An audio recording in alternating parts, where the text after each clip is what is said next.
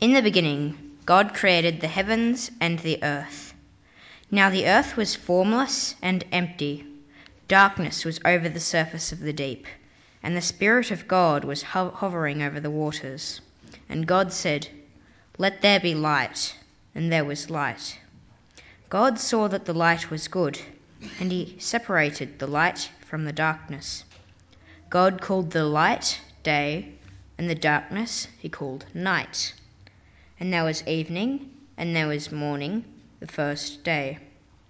And God said, "Let there be an expanse between the waters to separate water from water." So God made the expanse and separated the water under the expanse from the water above it. And it was so. God called the expanse sky, and there was evening, and there was morning the second day. And God said, "Let the water under the sky be gathered to one place, and let the dry ground appear." And it was so. God called the dry ground land, and he gathered waters he called seas. And God saw that it was good. Then God said, "Let the land produce vegetations, seed-bearing plants on the land that bear fruit with seeds in it, according to their various kinds." And it was so. The land produced vegetation, plants bearing seed according to their kind, and trees bearing fruit with seed in it according to their kinds. And God saw that it was good. And there was evening, and there was morning the third day. And God said, "Let there be lights in the expanse of the sky to separate the day from the night, and let them serve as signs to mark the seasons and days and years. And let them be lights in the expanse of the sky to give light on the earth." And it was so. God made two great lights, the greater light to govern the day, and the lesser light to govern the night. He also made stars. God set them in the expanse of the sky to give light on the earth, to govern the day and the night, and to separate light from darkness. And God saw that it was good. And there was evening, and there was morning, the fourth day. And God said, "Let the water teem with living creatures, and let birds fly above the earth across the expanse of the sky." And so God created the great creatures of the sea, and every living and moving thing with which the water teems, according to their kinds, and every winged bird according to its kind. And God saw that it was good. God blessed them and said, "Be fruitful and increase in number, and fill the water in the seas, and let the birds increase on the earth." And there was evening, and there was morning, the fifth day. And God said, "Let the land produce living creatures according to their kinds, livestock, creatures that move along the ground, and wild animals, each according to its kind." And it was so. God made the wild animals according to their kinds, the livestock according to their kinds, and all the creatures that move along the ground according to their kinds. And God saw that it was good. Then God said, "Let us make man in our image, in our likeness, and let them rule over the fish of the sea and the birds of the air, over the livestock, over all the earth, and over all the creatures that move along the ground." So God created man in his own image. In the image of God he created him. Male and female he created them. God blessed them and said to them, "Be fruitful and increase in number. Fill the earth and subdue it. Rule over the fish of the sea and the birds of the air, and over every living creature that moves on the ground." And then God said, "I give you every seed-bearing plant on the face of the whole earth, and every tree that has fruit with seed in it.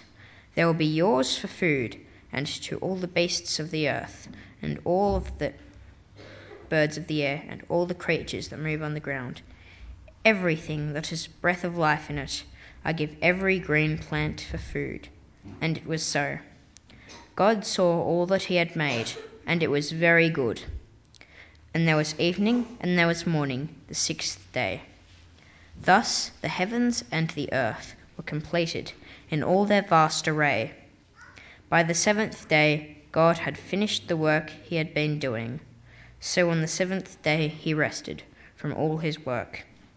And God blessed the seventh day and made it holy, because on it he rested from all the work of creating he had done. Father in heaven, we do want to thank you for the way that you reveal yourself to us through the creation and also through your word. And we pray now that as we dive into your word, both here and next door in the Sunday school, that you would be refreshing us in the great truths that we read, that you would be teaching us new truths. And Father, most of all, that we would be responding with faith and with thanksgiving. And we pray these things in Jesus' name. Amen.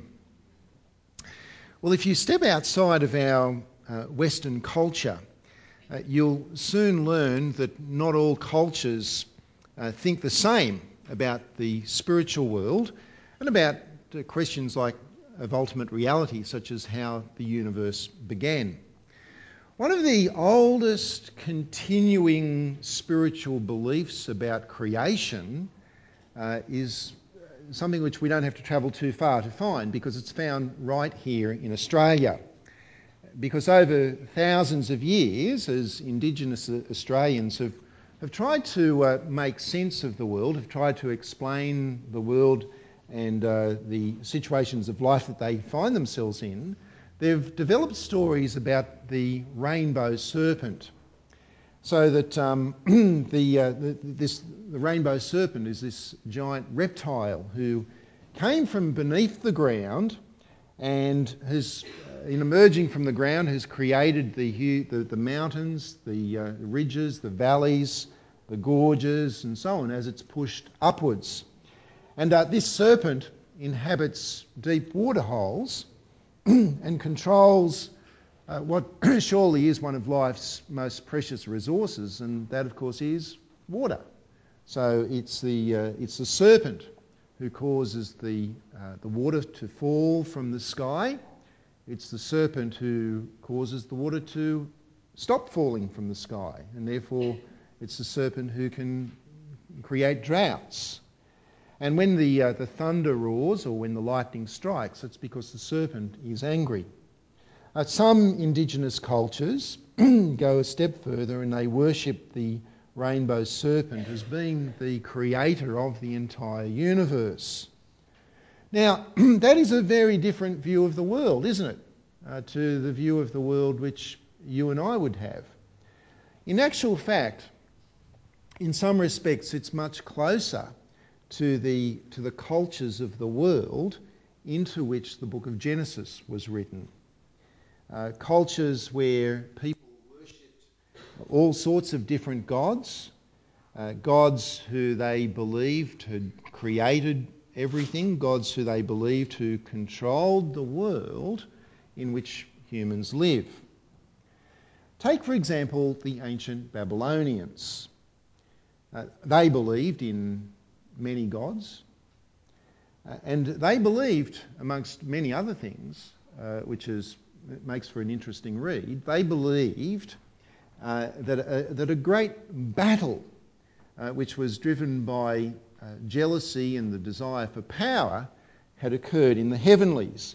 A battle whereby the god Marduk challenged the goddess, the pregnant goddess Tiamat, to a fight, and Marduk won the fight. He defeated Tiamat. He killed Tiamat, and he ripped open her corpse into two halves, from which he made the earth and the heavens. Marduk then created the calendar. He organised the planets. He organised the stars. He regulated the moon and the sun and the weather. In Genesis chapter 2, the Garden of Eden is set in what land? It's set in Babylonia, where the Tigris and the Euphrates rivers meet. But you see, Genesis paints a very different picture of creation. and of ultimate reality than that. These days, I think these days when people talk about Genesis, that the discussion often revolves around questions of science and the mechanics of creation. But the author of Genesis doesn't actually address those questions. And the difficulty when we do that, of course, is that we can sometimes not pay proper regard to the science and also not pay proper regard to the book of Genesis. Because Genesis is actually dealing with a different set of questions. The questions, the issues that were prevalent and important in the day that it was written. It was a world of competing gods where people lived in fear about which god they should worship. Because if they worship the wrong god, if they worship the lesser god, the weaker god, then somehow maybe their crops may fail and they may go hungry. And so what Genesis does is that Genesis clears away a lot of the false thinking and addresses the key issues of the time. Who is God? How is he different from all the other so-called gods? What is his relationship to the world? And most importantly, what is his relationship to me? How do I fit into this world and into the whole schema of what has been created? Now, we can't say with absolute certainty who wrote Genesis. And the reason I say that is because the book actually doesn't tell us. Nowhere in Genesis does it say who the author was. Both Jewish and Christian tradition have long held that the first 5 books of the Bible were written by Moses. So the first 5 books being Genesis, Exodus, Leviticus, Numbers and Deuteronomy, sometimes referred to as the Law or the Torah or the Pentateuch. And so it's been held that those 5 books were written by Moses, but yet one of those books, the book of Deuteronomy, actually records the death of Moses. So, quite clearly, at the very least, you'd have to say that there's somebody else involved in writing the first 5 books of the Bible. And yet what we do know for sure is that these books include the words and include the teaching of Moses. For that, Jesus refers to. And it may well be the case that he's written Genesis. It's just that we can't say for sure because Genesis doesn't tell us who wrote Genesis. Yet as we turn to the very first books, very first words of Genesis, we turn to the very first words of the Bible. And I want to do that now because what we see here is that in these very first words, in Genesis chapter 1, verse 1, that the author does not feel any need to attempt to prove the existence of God. He simply states the existence of God and tells us that God is pre-existent in the sense that God has existed prior to the heavens and prior to the earth. But what does he teach us about God, about the character of God? And what does he teach us about the creation in which we live and are a part of? Well, throughout chapter 1, the author of Genesis paints a picture for us. And the first thing we see is that he divides creation up into what he calls days. 7 days in all, 6 days of creating and 1 day of rest. And what we see here is that with each of the first 6 days, he tells us something about God's creating. There are 2 sets of 3 days. There are 2 sets of 3 days. And each of those sets, each of the days in the 2 sets of 3 days relate to a corresponding day in the other set. You might find that diagram that's in your notes helpful at this point. Let me explain what I mean by that. First of all, let's have a look at day one, which we see in verses 3 through to 5. It says, "And God said, let there be light, and there was light. God saw that the light was good, and he separated the light from the darkness. God called the light day, and the darkness he called night. And there was evening, and there was morning, the first day." So what was created on the first day? Light. Light which separated, which was separate from darkness. What about day two? In verses 6 to 8. "And God said, let there be an expanse between the waters to separate water from water. So God made the expanse and separated the water under the expanse from the water above it. And it was so. God called the expanse sky. And there was evening and there was morning the second day." So there is that sense in which God has created the sky. He's separated the water which covered the earth from the water above, which we'd see in the cloud system and so on, and he's created the sky. And then on day 3, God gathered the waters of the earth together so that land emerged from under the water. And as land emerged, God created the vegetation. So plants, trees, fruit. In other words, food. Now, in this picture which is being painted, the first 3 days are like an outline. There's light and dark. There's sky and water. There's land and vegetation. He's painted a picture. He's given us the outline of the picture. Because in the second set of 3 days, what he does is he fills out that picture in a way whereby each of the days 4, 5 and 6 connect with days 1, 2 and 3 and do so in a parallel form. Let me show you what I mean by that. In day 4, which is in verses 14 through to 19, God created the sun and moon, which fills the heavens and creates the light which he made in day 1. You see that? In day 5, which is verses 20 through to 23, what did God create? What did God create in day 5? He created tell us friends? The fish and the birds in order to fill the water and the sky, which he created on day 2. On day 2. And then in day 6, which is from verses 24 to 31, God created animals and ultimately humans to fill the land that he created on day 3 and to be nourished by the vegetation that he has created on day 3.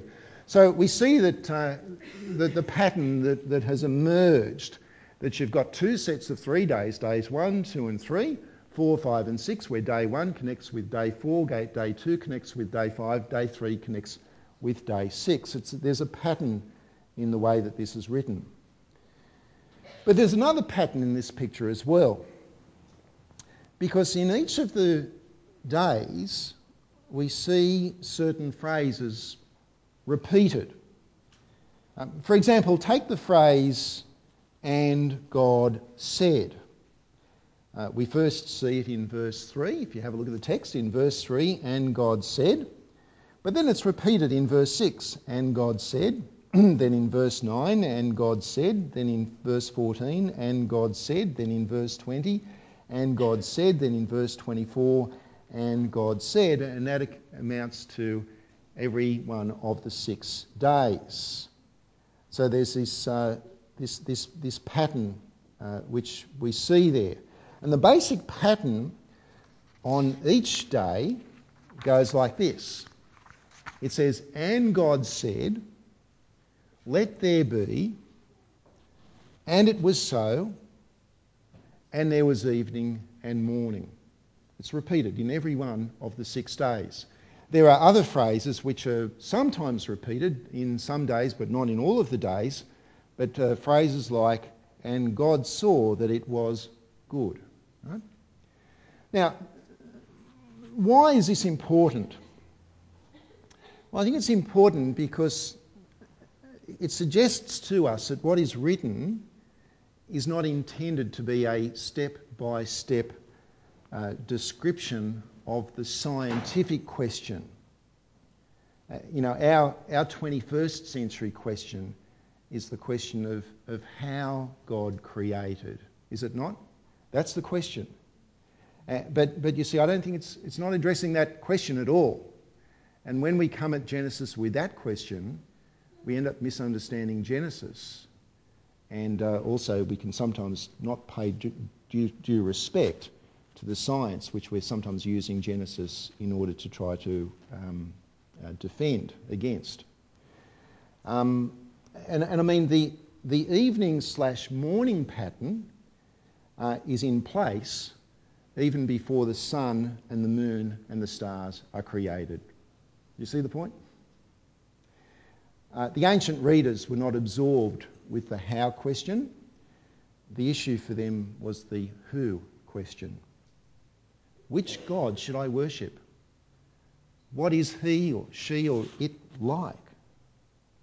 And so the starting point in verse 2, if you go back to verse 2, our starting point is a picture of an earth which has no form. It's empty, it's dark, it's watery. And in biblical thinking, water or the sea or the ocean is symbolic of chaos. But as this picture, as this story unfolds, it paints a picture of chaos and emptiness being changed and filled with a creation which is not chaotic, it's orderly, which is not empty, it's actually beautiful, and it's very, very good. Now, these days, people even in Western society claim to believe in astrology. Well, I think that a lot of people just read the newspapers and think, what am I? Am I a Virgo or Libra or, Sagittarius or Taurus? And, look it up and think that might have some sort of meaning to them, but not actually being totally committed to it. But it's this idea that the stars in the sky are somehow in charge of your personality and your future. Now, in this sense, we can see that the message here in Genesis is a timeless message. Because in the ancient world, with its stories of many gods and of cosmic battles, Genesis chapter 1 speaks into that world, into that culture, into that thinking, and speaks profound truths. Unique truths. Unique because they are true. Unique because they are truths which actually make sense of the world and of our lives. For what does it say? Well, it says there is only one God. There was no cosmic battle. God didn't have to fight with other gods in order to assert his rule. The sun and the moon and the stars, they're not somehow his rivals. They don't control creation. They are his creation. And it tells us that God is not part of the creation. It's not as if there was this cosmic battle and one God got split into two and formed the heavens and the earth. And you see people even today in some cultures with what's called pantheism, where people, and it's in New Age movement, where people will say, well, God exists everywhere, that God is in the rock, that God is in the plant, that God is in the hill, that God is in the tree. But no, what Genesis tells us is that's not true. That God is separate from his creation. Which, by the way, means that the laws of nature don't necessarily apply to God. Because these are laws that he has created, and he's created them for the good of the created order. Genesis tells us that God had no beginning. That's against the laws of nature, isn't it? God had no beginning, he simply is. And it tells us that he is powerful to achieve what he has decided. We see in this account that God is wise. we see that it's not a chaotic account, it's not an accidental account, but rather that God is orderly and he's purposeful, which means that the universe is no accident. You and I are no accident. You and I are purposeful. You and I have meaning. In fact, you and I hold a very special place in God's creation. Now, I think that we all know that we're not like all the other animals, don't we? I mean, we may share 97% of our DNA with chimpanzees, but we ain't chimpanzees. We ain't like any other of the creation of the creatures. We may have similar features. We may even have a similar build, but our ability to think, our ability to design, our ability to build, to create, our concern for things which are not tangible, our concern for justice and ethics, our appreciation of music and art and literature and beauty and so on are just so far above any other creature. Our desire to do what we're doing right now, our desire to understand our origins, our desire to contemplate divinity and life beyond the grave, tell us that we are in a substantially different category to every other creature. And in that sense, our experience is explained by the text. Have a look at what Genesis tells us in verse 26 and 27. In verse 26, the author says, "Then God said, let us make man in our image, in our likeness, and let them rule over the fish of the sea and the birds of the air, over the livestock, over all the earth, and over all the creatures that move along the ground." And so God created man in his own image. In the image of God, he created him, male and female. He created them. I guess one of the things that leaps out of that page and kind of hits you across the face is that 3 times it says that we're made in his image. What does it mean to be made in the image of God? Well, another thing that can kind of whack you across the face there is that the text, God said, let us make man in our own image. Did you see that? Let us, in our own image. You see, God is relational. We know from the rest of Scripture that God is not one person, that God is one God but 3 persons. God is Father, God is Son, God is Holy Spirit. We know from the book of Colossians that Jesus is the one in whom and through whom all things have been made. And so we get a hint here of the relational being of God, of the Trinity. And we're told that he has made us in his image, which means that we too are relational beings, that we relate to one another, we need one another, we're built for one another, and we're built for relationship with God, with our Creator. There's a second aspect to this idea of being in God's image, and that is it's got to do with authority, the authority to rule over of the creatures that God has created. So in verse 26, let us make man in our image, in our likeness, and let them rule over the fish of the sea and the birds of the air, over the livestock, over all the earth, over all of the creatures that move along the ground. The idea of ruling is inbuilt into the idea of being made in the image of God. See, in our world, if a nation wants to claim authority over a land, what do they go and plant in that land? They plant a flag, right? So when Captain Cook arrived at Botany Bay in 1770, he went and got a Union Jack and he slammed it into the ground, and he says, he said, King George III now rules here, and I'm his representative. Americans did one better than that. They went and planted stars and stripes on the moon. Right? But you plant a flag to say who rules, and that the person planting the flag is the representative of the one who rules. In the ancient world, they didn't have flags. They didn't do that. What would happen in the ancient world was that a king would erect a giant statue, an image of himself. We saw that Nebuchadnezzar in the book of Daniel used to do that, didn't he? A giant statue, a giant image of the king, in order to make that very same statement about who rules here. Friends, we are made in God's image. We are God's image.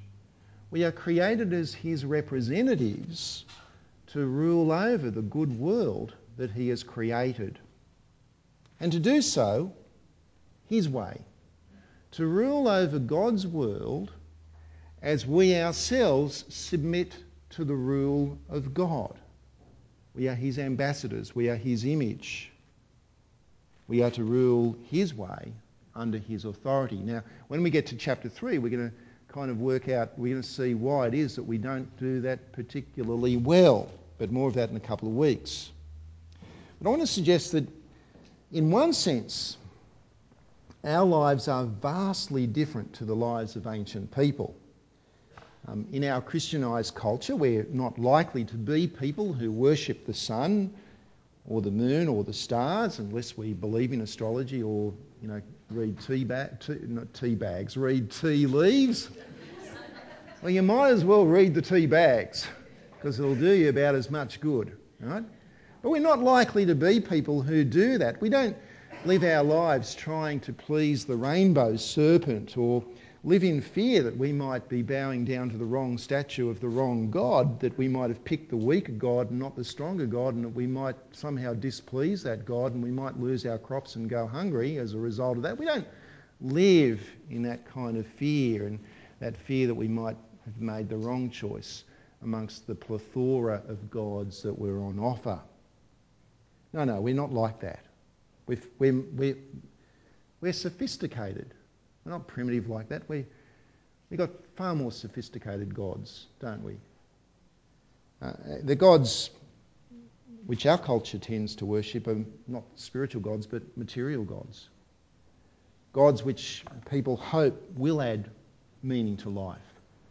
Gods which people hope will help them to find their place in this world. And so our lives can become shaped by the possessions that we own, the money that we possess, the reputation that we enjoy, the activities we do, or the relationships that we put in God's place in our lives. And we shortchange ourselves, don't we? We shortchange ourselves because we do what Paul talks about in Romans chapter 1. We end up worshipping the creation rather than the creator. Right? You see, when we do that, though, we miss the very purpose for which we exist. And that's why it's always so unfulfilling in the end. On day 7, what did God do? Day 7, God rested. Now, that doesn't mean that God has stopped working forever. He stopped his creative work in terms of what's been described for us. What it does tell us is that there is something more to life than just work. You see, God is not like the watchmaker. He's not like the watchmaker who has built the mechanical, the mechanism, and then he's wound it up and then he's just let it go.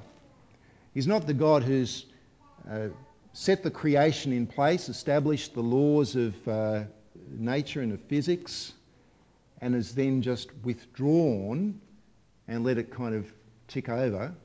He's not like that. He's a God who keeps on working. He continues to work in our world in every way. He continues to sustain our world, to provide in our world, and to rule in our world. He is sovereign. He is in control of our world. And of course, his great work is seen in his redemptive work that we see in the person and the death and the resurrection of Jesus, who has died and risen for us. More of that in future weeks. But friends, what I want to finish by saying is this, that God invites you and me to join him in his rest, to join him by loving him, trusting him, and honouring him as God of our lives. Because when we do that, we actually live for the very purpose for which we've been made. And I want to leave you with this question, and it is this: can there be any greater reality? Can there be anything more satisfying and more fulfilling than to live your life for the very purpose for which you've been intended? Not for some false purpose, but for the true and actual purpose.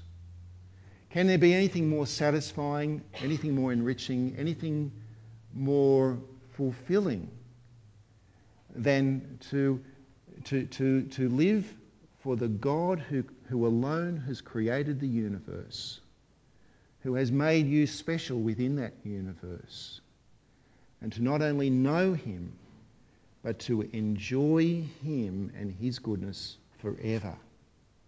That's the rest that we can enter into by putting God in his rightful place, and ultimately by trusting in Jesus as the one who's made that possible for a fallen humanity that we'll talk about when we get to Genesis chapter 3.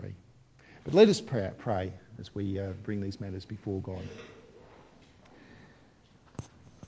Gracious God, we are overawed when we consider your majesty and your greatness. For you are the one who has created all things out of nothing. You are the one who's turned chaos and emptiness into order and beauty. And Father, we thank you that we are so special, that you have made us in your image to relate to you and to be your representatives, to rule over this world. Father, we acknowledge that we don't do that as we ought, that we have sinned and rebelled against you. And we thank you for the forgiveness that you've won for us through Jesus. We pray for each one of us that we would hold you in the right position in our lives, that we would not seek to find our identity, our fulfilment, our purpose, our place in the world by treasuring other gods apart from you. Oh Father, we pray for that, and we thank you that in putting you in the right position, that we can indeed enjoy the very purpose for which we've been created, to love you, to serve you, to honour you, to worship you forever. And we pray this in Jesus' name. Amen.